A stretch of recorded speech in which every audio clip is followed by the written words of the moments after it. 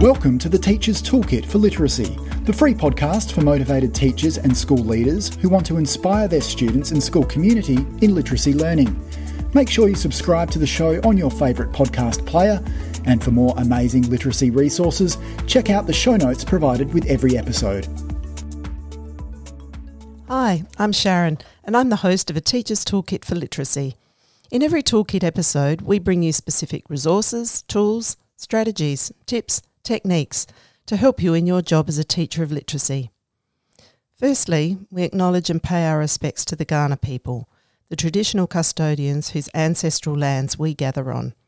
We acknowledge the deep feelings of attachment and relationship of the Kaurna people to country, and we respect and value their past, present, and ongoing connection to the land and cultural beliefs. Hi, everybody. And welcome to the podcast. In every episode, we try to bring you specific resources, tools, strategies, tips and techniques to help you in your job as a teacher of literacy. It's all about helping you develop as a professional where you make the choices that affect you in your classroom for the betterment of your students. We hope to open some doors for you as you make those choices. And welcome newcomers. We love having new teachers coming on board and joining our Facebook group. And today we have a topic that we've wanted to do for quite a while, Sharon. It's on poetry, isn't it? Yes, we have. We've intentionally chosen this topic because poetry is across the Australian curriculum. So it's an integral part to it. And teachers will often talk to me about, I've got to do a unit of poetry. What do I know about poetry? I'm going to, maybe do some of the forms of poetry that we do many of the times. They're often our sort of fallback position. But we want to bring poetry, we think that, it's really a piece that's part of a writer's toolkit, is to know how to express themselves in a way that is tight and, I want to use the word simple in a way, that's catching that thinking. And so we think, poetry is that tool that can really give power to our writers and to our thinkers.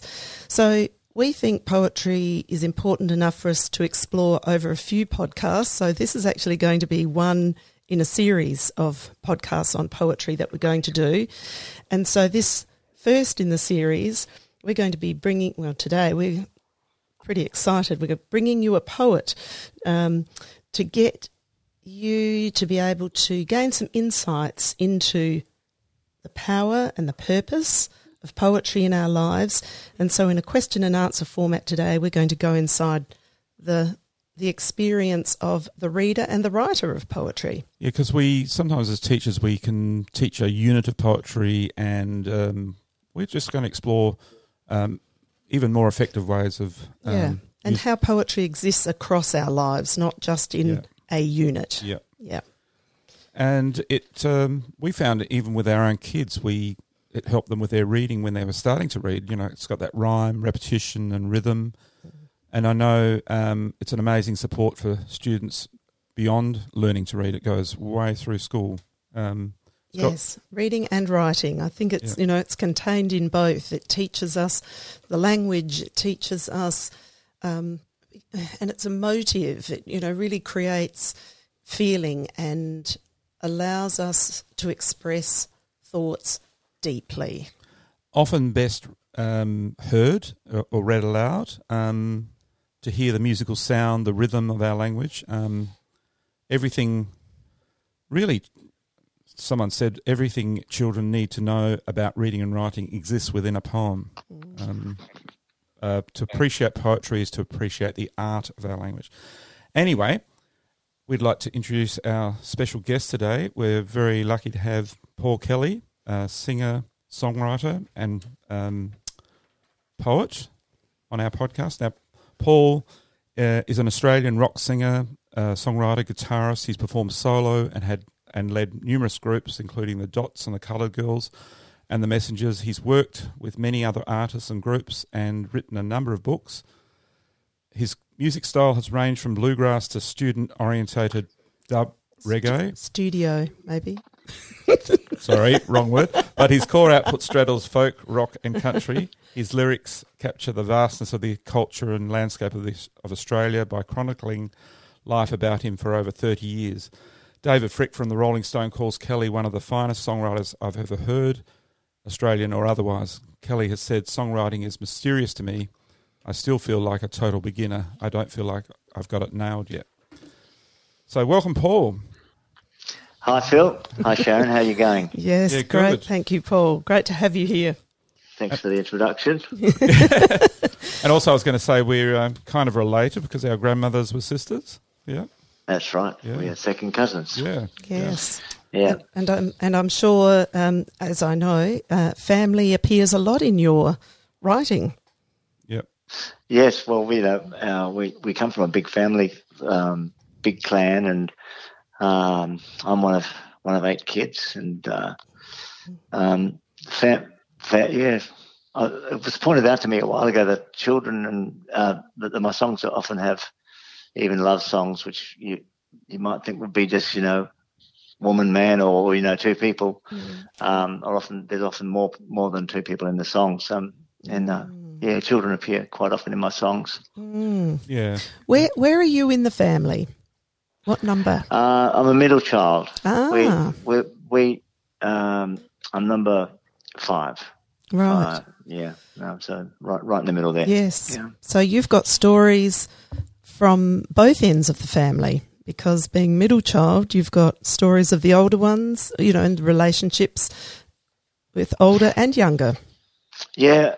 I think it's quite a universal experience for someone with older siblings that they get heavily influenced by them, and that was the case with me with all my older siblings. I remember that the 2 oldest were girls, or they were teenagers when I was younger, and they were starting to bring music into the house. This is the early 60s, so Yes. Beatles singles and Normie Rowe and Peter, Paul and Mary, and then later on Bob Dylan, and then my brothers. I had 2 older brothers as well, and got lots of music through them.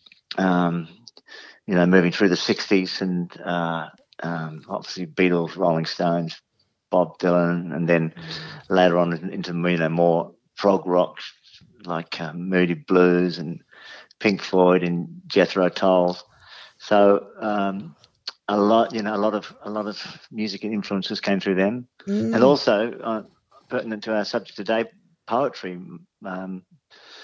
There's a book of poetry called The Prophet by Khalil Gibran, a Lebanese poet, and that was a sort of a book that everyone was sort of that generation. I think by then the early 70s, when I was about 15 or 16, was sort of very popular, and all my brother Martin and John and their friends were all reading that book, and that was sort of I first became. Well, I was getting interested in poetry at school, but that was the style of Khalil Gibran was a sort of style because it was free verse in its translation, and it was sort of in a way easier to try and imitate. I started writing poetry before I wrote songs, and so my first poems are sort of a bit like very bad Khalil Gibran. Yeah. But interesting that was a style that you connected with then, that because I know you you talk about Shakespeare was certainly one of the early impacts, I guess, through school.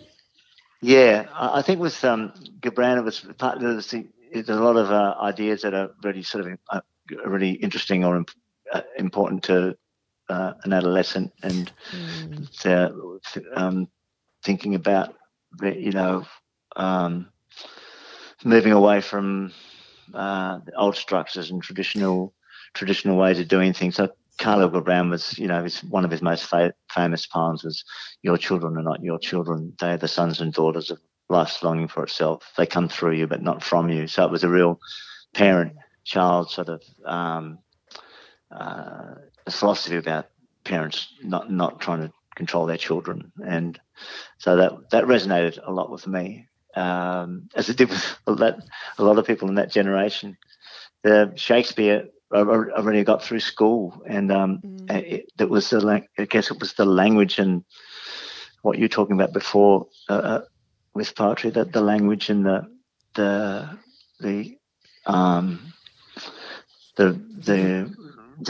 variety and richness and all the internal rhymes and but poetic nature of Shakespeare's speech. I mean, his plays obviously that didn't some lines rhymed in his plays, but they were written in verse. But they also had great stories, so I guess that hooked someone. We did Macbeth at school, and that really sort of hooks. That's the kind of play that hooks teenagers in. I think it's got everything: sex, blood, betrayal, revenge. Yes, all wrapped up in this rich world of horror. Horror, violence. It's amazing these guys that lived hundreds of years ago still speak to us today, like going right back to Homer, or and you've also because there's a whole lot of poems out there, and it's hard to figure out where to find good ones, I suppose. And you've written a book that's got a whole collection of poems, which is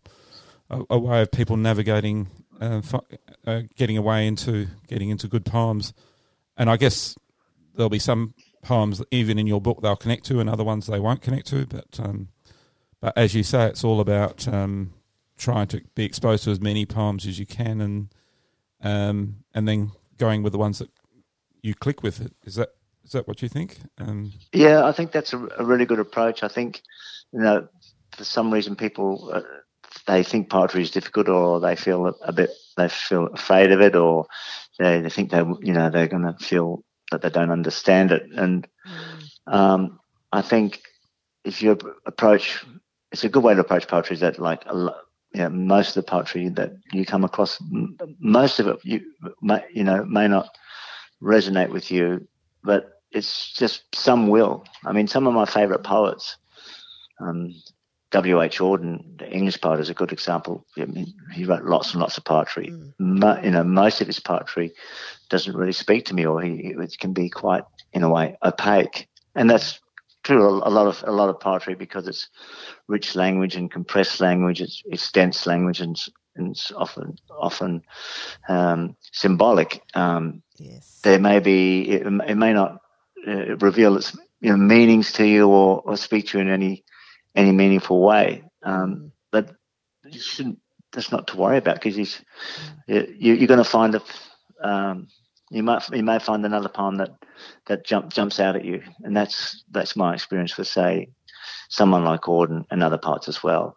I would call him one of my favourite poets, but I would probably only love less than 5% of his poems.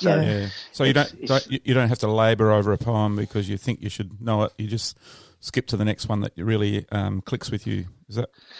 Yeah, I think that's why anthologies are useful too, because they expose you to a range of poets and voices, and if you like something, you can then maybe follow up a particular poet. Even when you do, don't sort of you get down on yourself for not really getting that poet or understanding a lot of their poems. It's just sometimes you I think often a great poem you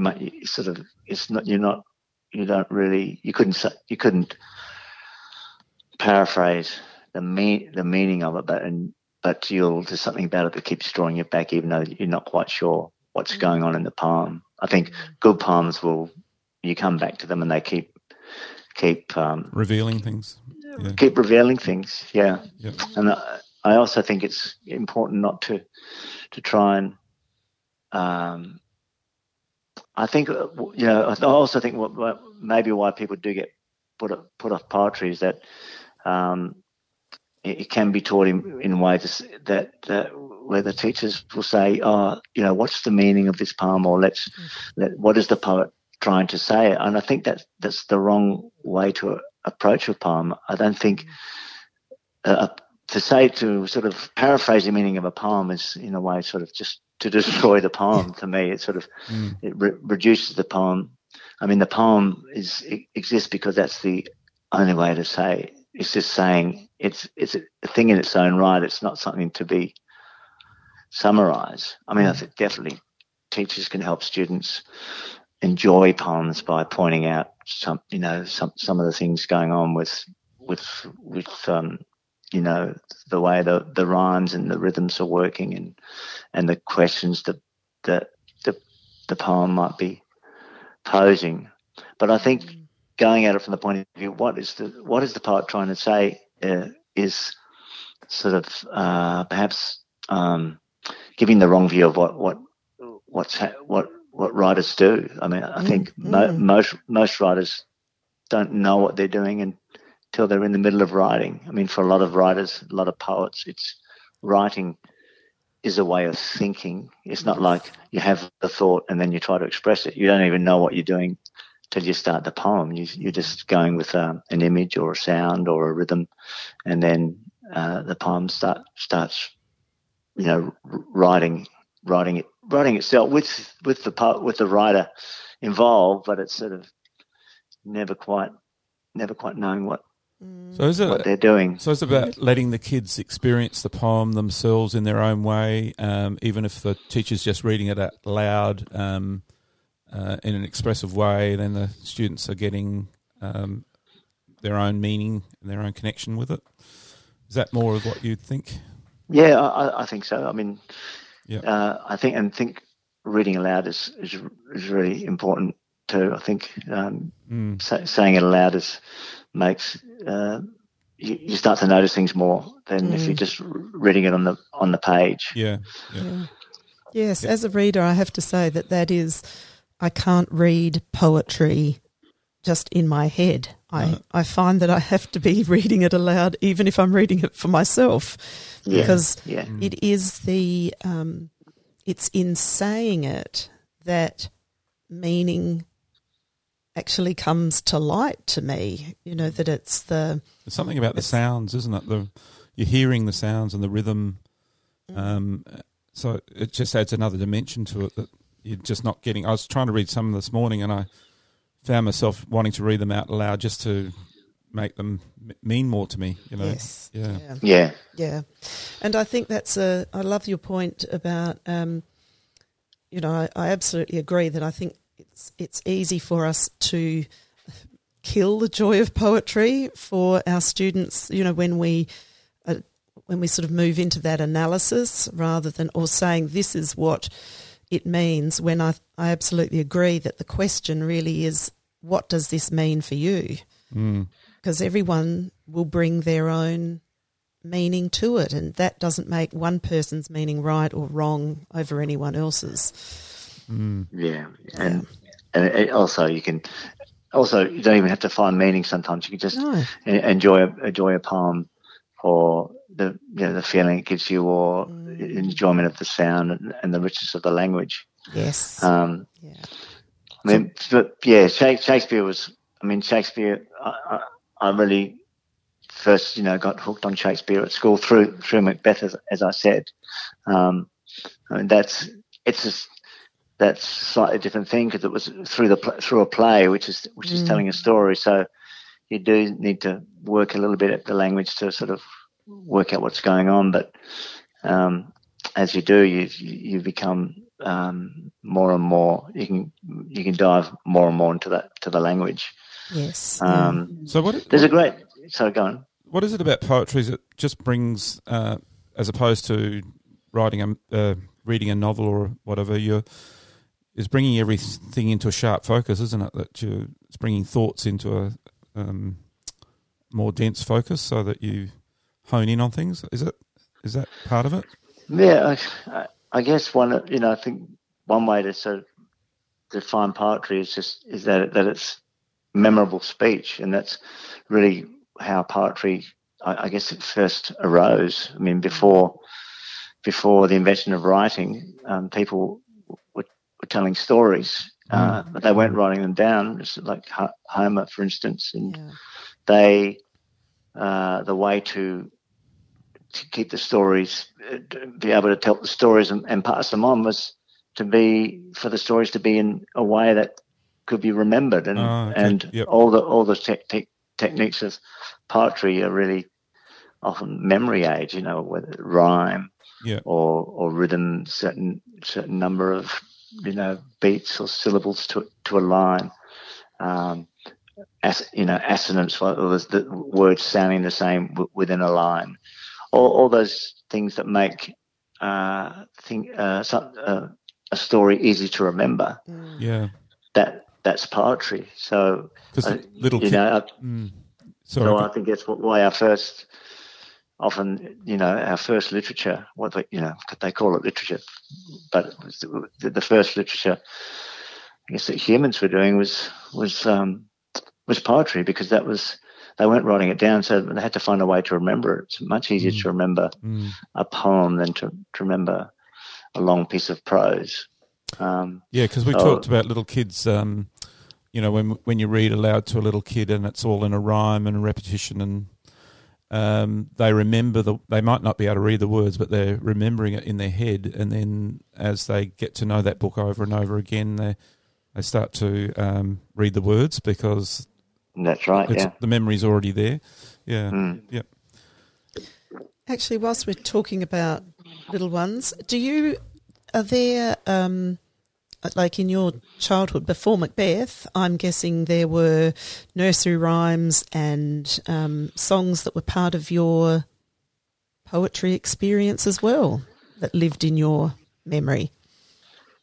We had poetry, like a children's book of verse. Maybe it was. Yes. I don't remember. Yeah.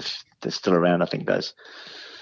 The Owl and the Pussycat, and James Morrison, Weatherby, George Dupree took very good care of his mother, though he was only 3. So, Paul, that's so funny. Like, that's the one that just rolls off my tongue too, from A.A. Milne. That's one of my favourite. Right. Yes, yes.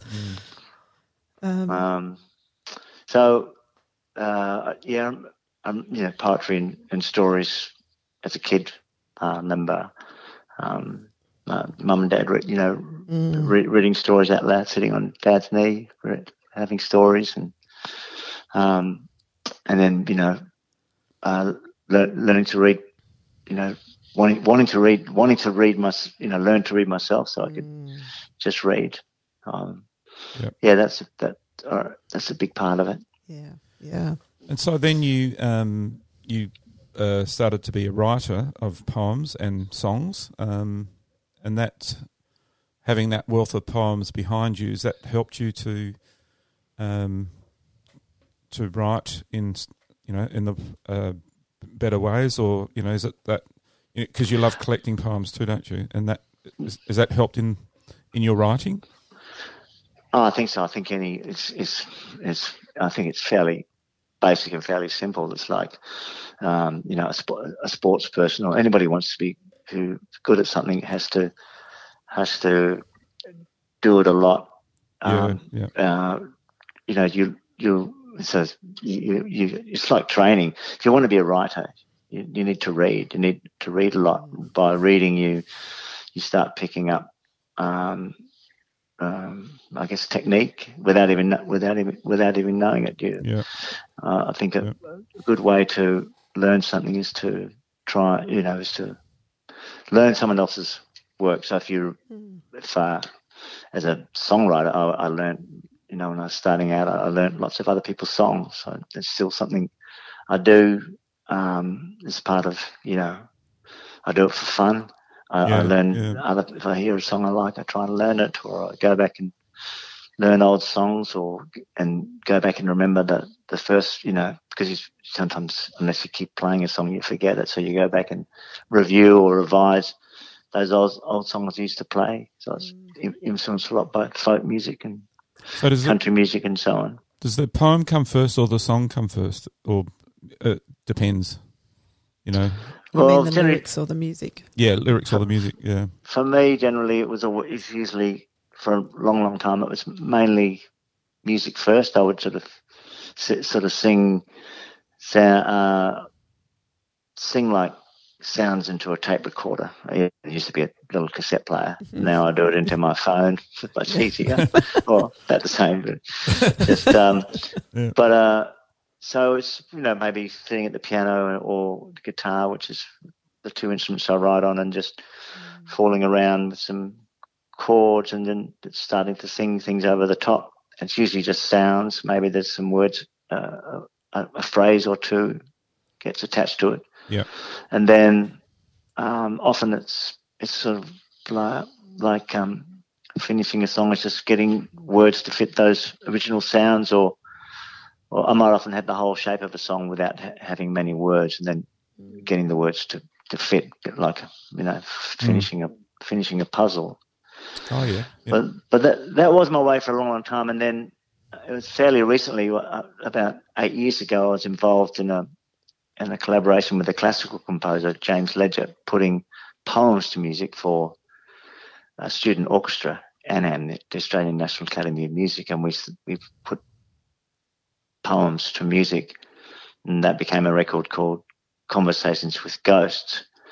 And after that finished, I just started putting, you know, I just kept going, putting poems I liked to music for fun. And that was a big change for me, because before that I'd always thought it's hard to start with all the words first because it would make the music too restricted, rigid, restricted. But I was completely wrong. It's actually interesting, isn't it? I was completely wrong. So for all those years, yeah.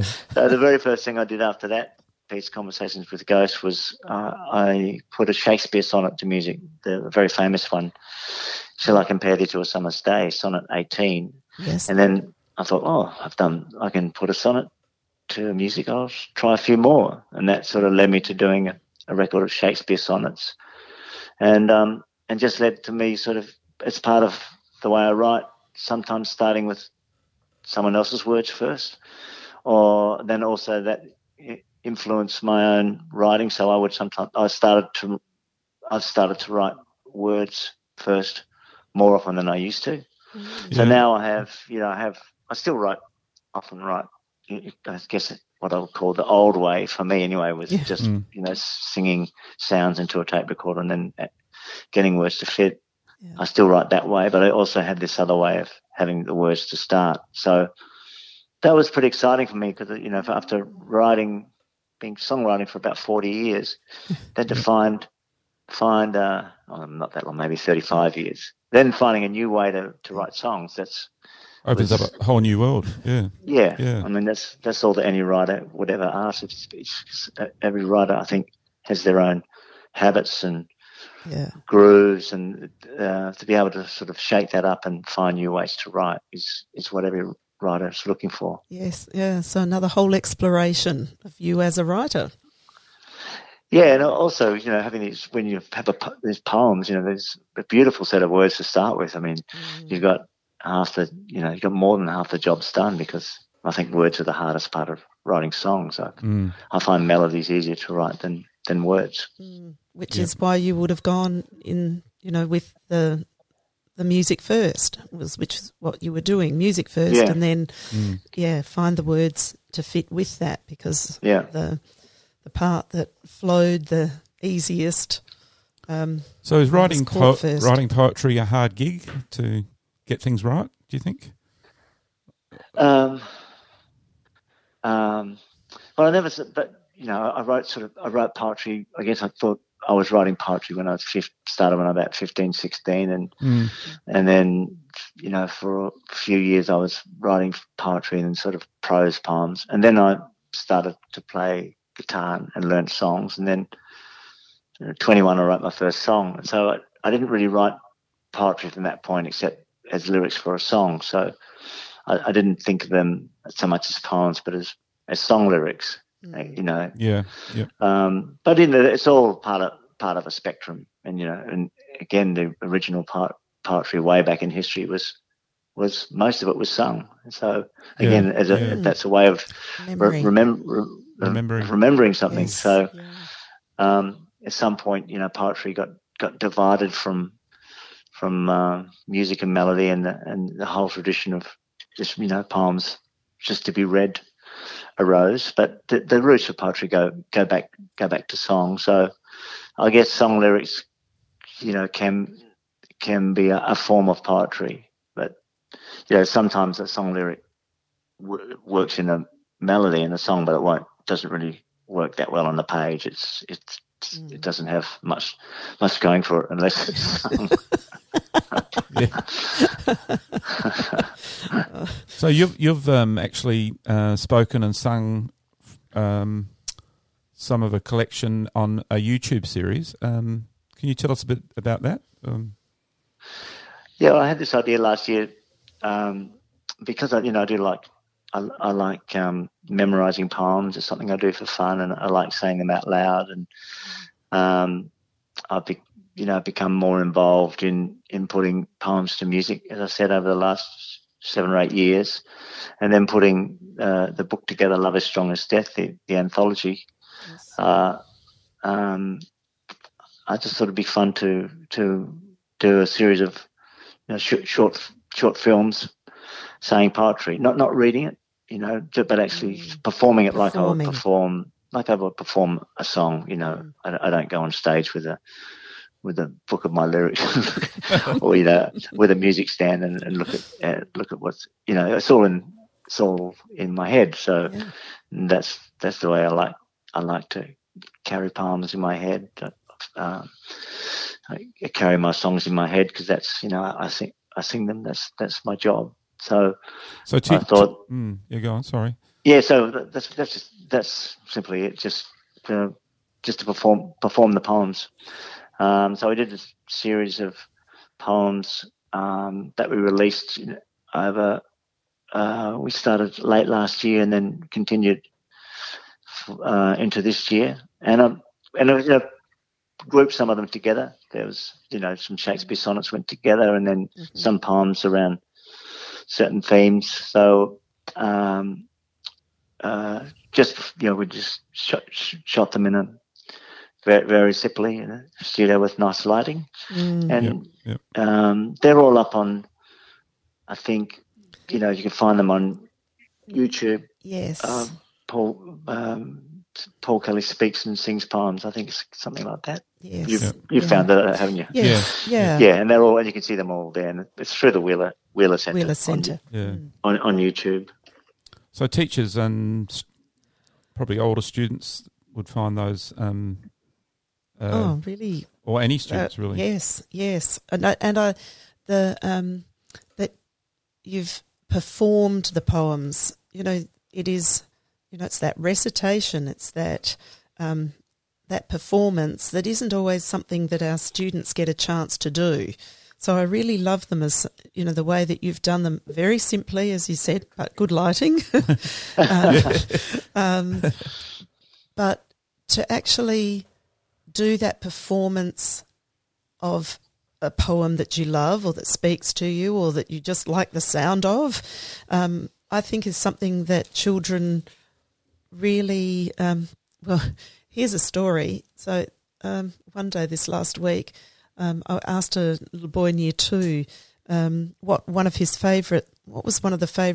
kinds of books did he like to read and what was one of his favourites. And he said, well, actually, my favourite is a poem. It's The Man from Snowy River. And I said, how did you get to know about that? And he said, well, somebody read it to me and then I wanted to perform it. So as a 7-year-old, he performed at assembly The Man from Snowy River. Now, that idea of being able to perform something, even if it's not our own words, that we can perform the rich language of somebody's, I think is a real joy and a real something to add to students' repertoires. The Banjo Patterson, they're great. I mean, that's a great poem, and so vivid, full of action, and the rhymes are so infectious and fun. I like him a lot. Yes. Clancy the Overflow, I remember it's a great one. And one of my older brother, the one just up from me, John, often would perform The Man from Ironbark. Oh yes, yes. Yep. as you know, say at family get-togethers, we might get different people might get up and tell a joke or do a song or say a poem or a trick. Yes.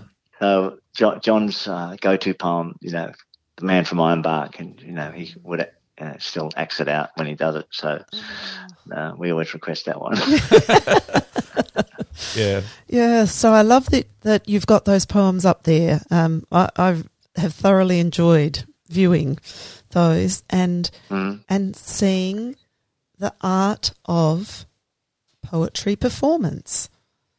And, I think that's a great thing that we can bring to students, that they can access that readily as a way. And as we said, whatever age students are, because listeners here will be working with, early, young children through to secondary students and some beyond. It's great to be able to see how a poem can be performed. And just on a teaching tip here, a couple of the teachers that I'm working with actually offer a few times in the year, get their students poetry performance ready to not only to perform to the class, but to actually record it so that parents get to see that as a recording. So, we need audiences for these things, and it's great to prepare ourselves for those sorts of opportunities, to learn something for that reason. Yeah, and I think perform poetry, spoken word poetry slams. It's become more popular in recent years, and there's people are discovering the joy of going to see someone perform a poem. Because we really need that joy in our lives. After that pretty tough year last year, with COVID and everything. The whole role of poetry in our society. There's some bigger things there that can really nourish us, aren't there? Do you think, Paul? And I think again, although people sort of think, poetry that's difficult, or they might be a bit scared of it, it's actually in their lives a lot more than they realise. I mean, people turn to poetry at a lot of our ceremonial occasions. Funerals, people will read a poem, weddings, big birthday parties. Often friends will make up a poem about someone for a special occasion. We do it all the time. I mean, it's rhyming things or writing poems or writing things in a rhythm that starts to move people's bodies and heartbeats. It's fun to do, and I think so. I mean, poetry can do all that. It can be great fun, also great solace at times when we need comfort, or reflection, like at funerals and so on. They're because they're pithy, and they're often, they don't have to be too long. They just say something that articulates your feelings and in a way that you can remember and respond to. So it's all around us. And it's been happening for thousands of years, so they knew they were on a good thing back then, didn't they? Yeah, they did.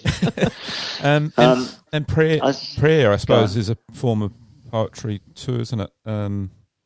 Religious poems, or Yeah, very much so. I mean, you could say it the other way around too. Poetry is a form of prayer, which that the root of prayer is praise. So a lot of there's a lot of poetry is praise, and there's there's so much great nature poetry that praises. I mean, we did Gerard Manley Hopkins at school, and you probably remember him, Philip, going to a Catholic school. The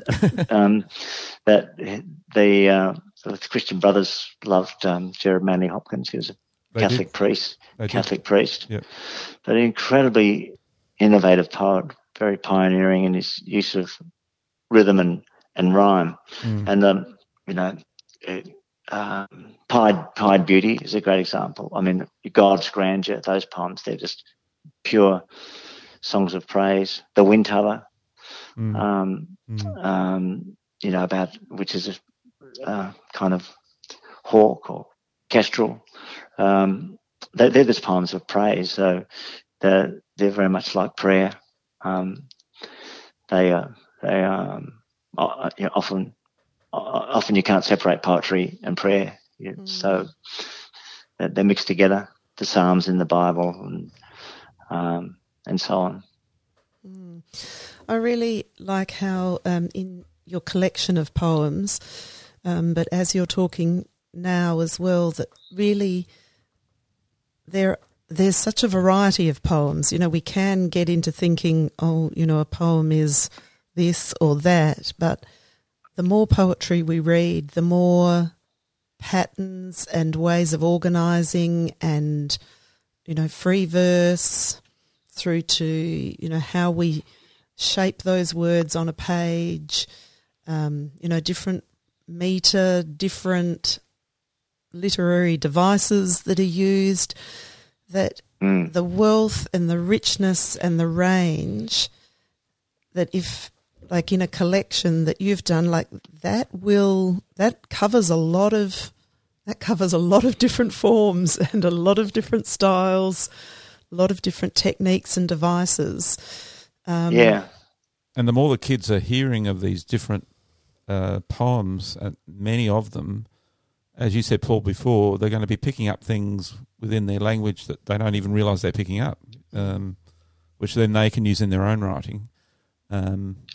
So that's right, and if you like, you can often, a way of writing something is actually to respond to a piece of writing that you like. I mean, often you do that subconsciously, but it can be a conscious act too, is to say, I really like the rhythm or the metre of that poem or that rhyming scheme. I might try to do something the same, or you can write a poem in response to another poem, or almost like an argument or a different point of view, or just take a poem as a starting off point for your own poem. And I think that's probably a way that teachers can have fun introducing that element of make a game out of this. Yeah, it's playing with it rather than over-analysing it. You're just having a lot of fun with it. And experiment. Yeah. Experiment, try out, adapt. And your love of poetry, even though you were, you must have still, the schooling you had still enhanced it. It didn't reduce your love of poetry. So you must have had some pretty okay to good experiences at school with poetry, but also you grew with it afterwards. Yeah, I think it was definitely. I enjoyed poetry at school. It was the first time I came across John Keats and Ode to a Nightingale. We had Jeremy Manley Hopkins. We did Shakespeare, and I had a good English teacher. So remember Brother Siebert. Oh yes, and so I don't know if everyone enjoyed English as much as I did, but I liked it, and I found, those three writers I mentioned, Keats, Hopkins, and Shakespeare, they all had a real, very rich and in some ways sort of elevated language. It was, you wouldn't call it sort of plain talking poetry. It was more, it's poetry that sort of really was reaching for something, and you had to put a bit of work into it. So I enjoyed that if you put some work into the poem, it would reward you. Yeah, and it takes you to another level, does it? Do you think? It's sort of a. Oh yes, yeah. Well, a good poem will change your way of being, or will change. It'll change it. I think a really, really good poetry sort of affects you physically. It gives you, it gives you a kind of buzz, I guess. It sort of makes your head fizz, or that your hairs go up on the back of your neck. So I think good poetry has a strong physical effect. Yeah. There's one earlier on you were talking about some of the first poetry writing you sort of had a go at was the free verse poetry. Now that's like something that often comes up, and teachers will often say, free verse poetry. Like, what's an example of free verse poetry? How would you define free verse poetry? Like, if you were to describe it, because as a writer do you still write free verse poetry, or not so not much? really. I'm not really. I'm a bit sort of hooked on rhyme, but that's partly because being a songwriter. But even if I write poems for fun, or little poems for friends or for an occasion, I usually make it rhyme. Yeah, I like haikus too. They don't have to rhyme. So you see, that's those, and they're. I think they're fun for students to play around with, because you've just got this little rule, 5 syllables, 7 syllables, 5 syllables, and try and write something within that is so. It's good having that little. Again, it's like a puzzle. Can I get these things to fit and make this thing? You've got certain boundaries that you've got to follow. Yes. That I think. Makes it I don't know how to define free verse. 'Cause I think, you look at something on maybe poetry on a page, and you don't see obvious rhyme or meter. But so you say, that's free verse. But the poet probably had there's a rhythm in the poet's mind writing that. So again, you start speaking the poem, and you find there are rhythms in there. So it's not prose. Sometimes people say derogatorily, that free verse poem is just prose chopped up. Right. Yes. That's, I think, a good poem is not that. It's doing other things, and often the way to discover it is by saying it out loud. I like that, and I like how you said about the haiku. Those little pieces that where there is it's like a puzzle to solve. And I think children, especially children, often it's the way for them to surprise themselves about the way they can put words together. That it's not going to be in the same way as when you're writing a sentence, or you've just blaring something out on the page. That this puzzle to solve, the way of arranging the thought, is a way that they don't get to do very often. It's like, and they can get that satisfaction of I got this. I got the 17 syllables. Yes, in the right way, and then also it's not sort of. It's also a way of sort of. Sometimes when you distract, you sort of playing with a form, or and then so you're not too worried about. I have to say something serious, or I have to express my feelings, or you just think you're actually just trying to get words to fit this form, and then whatever. Yeah. It allows the subconscious to work a bit more, and of course you'll write up without even knowing it. You'll write about things that maybe are on your mind, or you didn't even know were on your mind, but they come up somehow. But if you start off with, I think that's, again, I mentioned it at the start, I don't think most writers don't sit down thinking, I have this thought and this feeling and I need to express it. I think they just start writing, and then the thought or the feelings start to emerge. And that subconscious that you're talking about, I think that's where poetry can really, that's where it delves in, isn't it? That it goes into that subconscious level more than maybe just our everyday writing. I think those Sometimes we have writing with our kids where we say we're going to give you a quick write where you've got 2 minutes to write things as much as you can, and we might even give them a key word, but that seems to sometimes bring out their subconscious as well. It's kind of if it's done in a problem-solving way, it's kind of another constraint, isn't it? Or without overthinking. They're not overthinking. Yeah, I think it's a good thing to do. Yeah, I thought I could do. Which is again for this fun one. Yeah. It's a poem called "The Magpies," written by a New Zealand poet called Dennis Glover, and I came across it and decided to put it to music.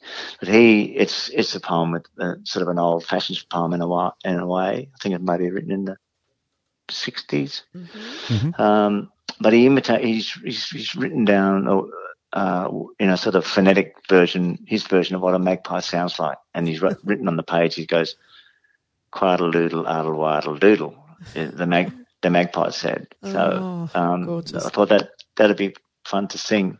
Yeah. I remember singing it when I didn't know the poem. It's not that well known here, but I sang it in New Zealand, and it's very kids used to study that poem at school. So It's a very well known poem over there, where the magpies actually there's a lot of magpies there, but they were introduced, so they're not native like here. Oh, is that right? Okay. But, New Zealanders love magpies too. Well, I guess not all of them. A lot of people here. Those like magpies. Those that have been swooped. Yeah. Or haven't been swooped. I'm just going to move my phone down so I can play the guitar, and I'll have a go at this. All right. The magpies. Fantastic.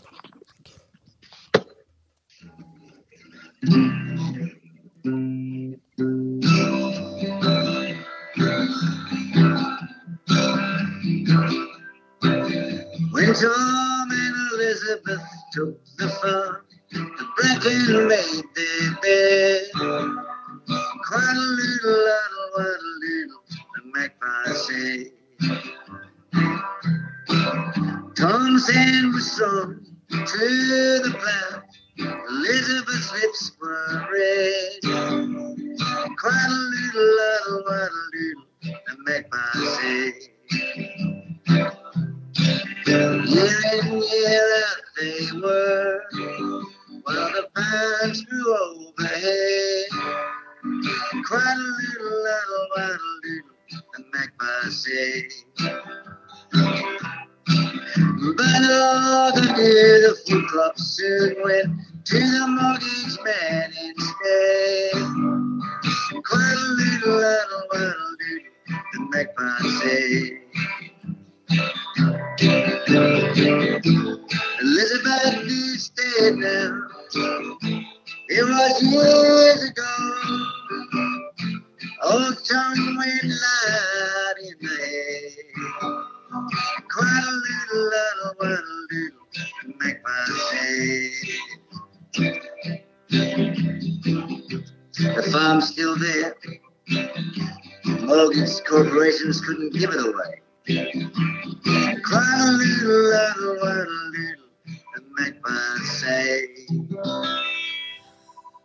Oh, love it. That's great verse. Great poem. I'm ready to chase that one up straight away. And iconic Paul Kelly sound on that. Oh, how beautiful. Fantastic. Thank you. Yeah, thank you so much, Paul. And Paul, this idea of you having, because I think from your the poems from your book, Love is Strong as Death, have you put some of those to music as well? Quite a few. That one's the Magpies is in the book. Right. And over the years, because over the poems that I put to music over the years, obviously they're poems that I really love, so they were all in the book. There's actually an index at the back of the book that lists all the ones that I put music to and that's right. What records they're on. And the audio book has got 14 of the poems recorded at the end as well. Just their new recordings, just but vocal and guitar, just me solo. So they're available on the audio book, but nowhere else. All right. So the audio book has those 14 songs. Well, the music at the end. At the end. Yeah, the audio book is me reading the whole. The whole book. I read the whole book. Wow. Oh my! I just read the whole lot, and then put these 14 songs as a extra thing at the end. Oh goodness! I'm going to say this is one time where, well, I can easily fix this, but I regret having the hard copy version of the book and not the audio version. Oh, get both. That's what I'm saying. I need to have both. I most definitely will be chasing up the audio of that. So Love is Strong as Death. There'll be plenty of people chasing that one up. In fact, I was speaking to someone today who is a great admirer of yours, who said this is a book that is, strong on there. It doesn't sit on the shelf too much, but they have brought a lot of those to the classroom, a lot of your poems to the classroom. Oh, that's good. Yes, good to hear. yes. Yeah. And I think it's, as we said, that it's that variety, and it's a place for us to go exploring, so that we too can come across some poets that we may not have been aware of either. There's certainly some poets here that I did not know, of the poems that you've collected in here, that has certainly made me go looking further. So yeah, I think that's the good thing about. I mean, that's anthologies helped me a lot too when I was putting my anthology together, because it's like you say, it's all that variety. You look through someone else's collection of poems, and you'll meet old friends, yes. poems but then you'll just make new discoveries, and that's sort of what I wanted my book to do, for a place where people can go, that they come across some old favourites, and then they discover new poems and new writers, and then they can go off exploring for themselves. So I want the book to be able to open up, yes. Open up more and more as you get into it. Yes, yeah. And more people are listening on audio because with busy lives they're hopefully listening to more podcasts, but also the audio way, driving in the car or whatever, is a way for them to access that when they don't have as much time for reading. So it's great. Yeah. Really and back to the anthology. Sorry, I keep jumping around here, but also I think it's having access to anthologies is just such a great model for students too, to think about making their own collections. That it isn't just something that I might hear a poem every now and then, but to actively be a collector of poems, of the poems that I love, of the poems that I've heard but I don't yet understand, but there's something in there. There's something that's even from a young age. Even from a young age, yes. We often talk about our younger, our receptions ones having collections of nursery rhymes and songs and things that really lead them into reading those for themselves, and maybe performing them. Certainly sharing them, because poetry isn't just an on your own piece all the time. It's when you can share that with somebody, I think that's that strengthens. Doesn't mean someone else has to get the same things from it as you, but to share, to share either through performance or the things that I've found that I love, I think it's just a great way for classroom communities to build too around the whole notion of language and big thoughts. Love of language. Being brought, brought together. And it's easy, where we now have, in this day and age, it's much easier to do as you say, maybe collect your favourite poems. You can jump around,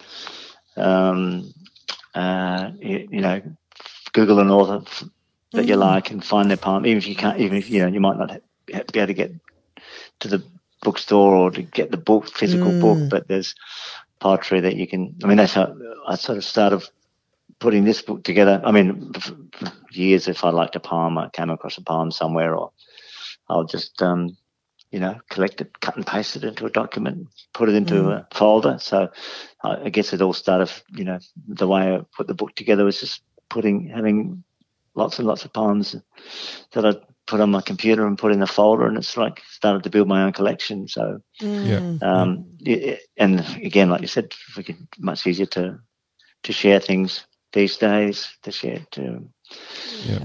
send things around to groups and exchange poetry. A lot of, again, with my anthology, it was also helped a lot by friends and people I knew sending me poems. Yes. Or you might exchange poetry, or someone sends you a poem and that you've never heard of the poet, and off you go exploring that poet. So all that's much easier to do these days than hunting around in bookshops. As much as I love bookshops, it must be so. Go to bookshops a lot. So. Must be so many poems that are in other languages that we've not even heard of, and if they get translated, then we discover a whole new round of poetry out there. Yeah, there's so much out there. And I guess the other thing I was just thinking too is that I love that you've married poetry with music, and for some children that is another way for them, they would really engage with that, thinking, putting a favourite poem or something that speaks to me to music. And then some children love to be able to illustrate, and have that poetry, with an image, yes, or act it out as a drama, yes, or to perform it in a way, and so it just opens all these doors for multiple levels of expression, which I think is really, is joyous. That it, adds real meaning to, not that you have to do these things, but when you can find new ways to express these things. And I think,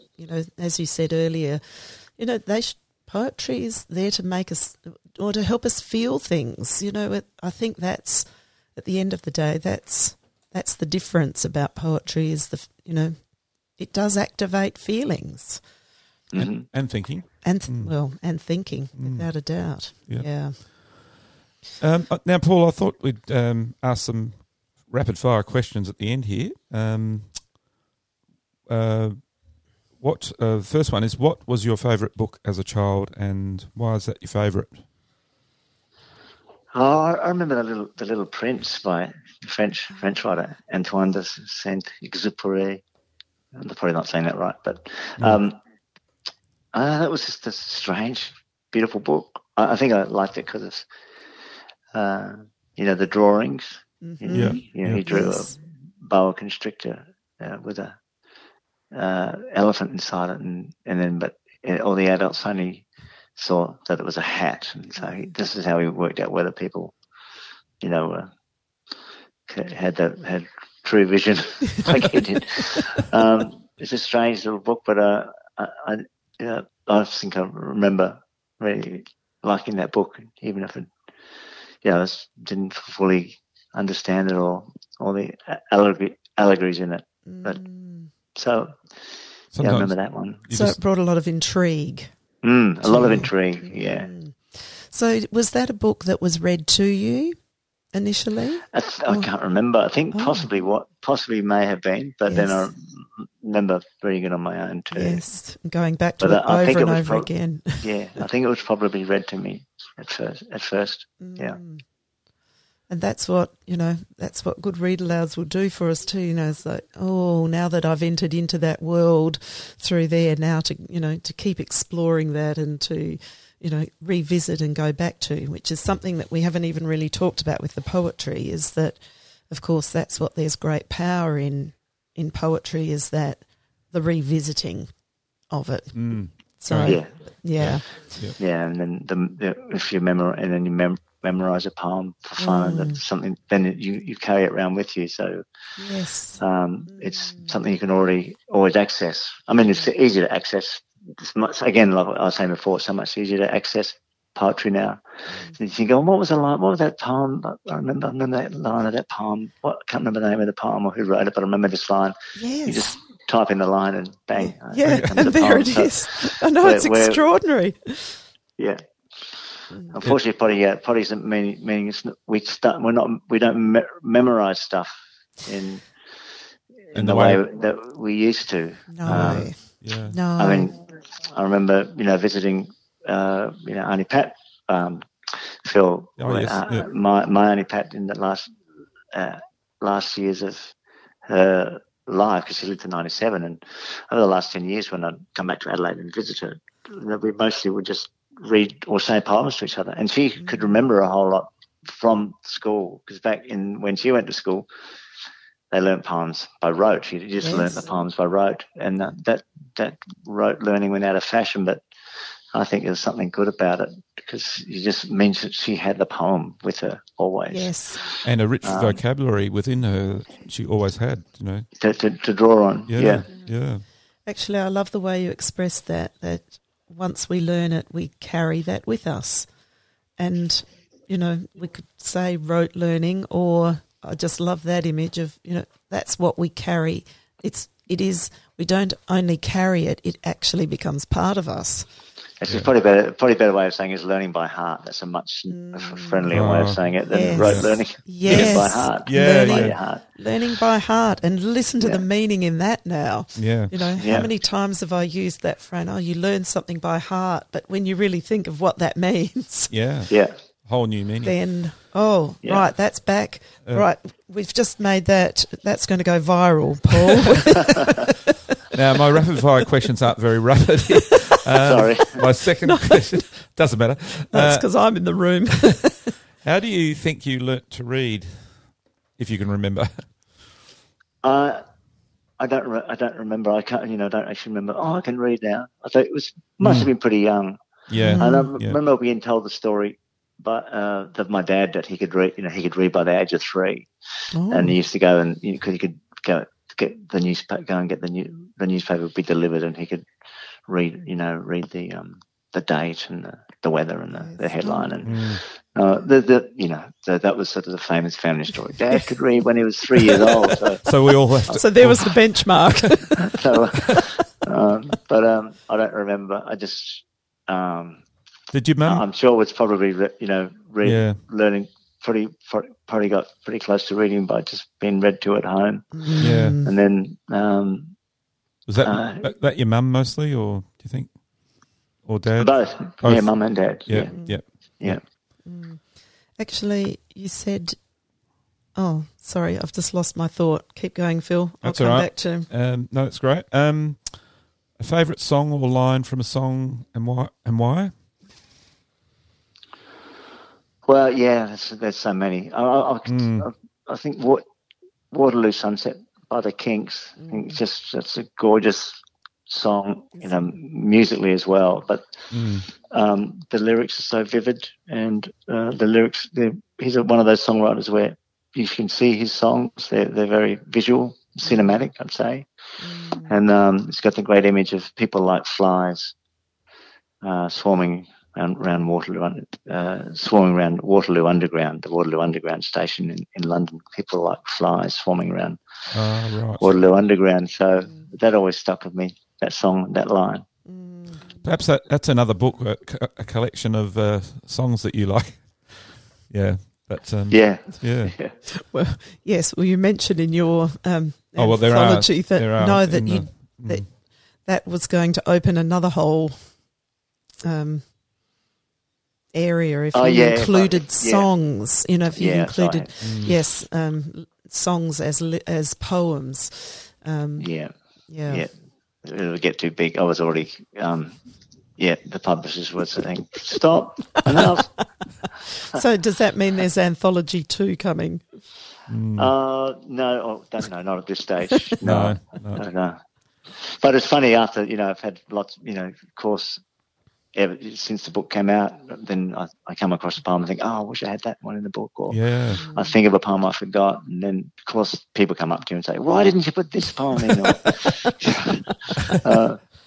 So, of course, I started another folder on the computer with I just, I like a poem, I sort of collect it, so I put it in the folder. I've got quite a lot now outside of the book. And isn't that the joy, that the book is done, but you can keep collecting, and I think that's just so indicative of how much poetry means to you, and how collectible it is, that it can be just an ongoing piece for any of us. It's, what speaks to us, we like to hold in our heart.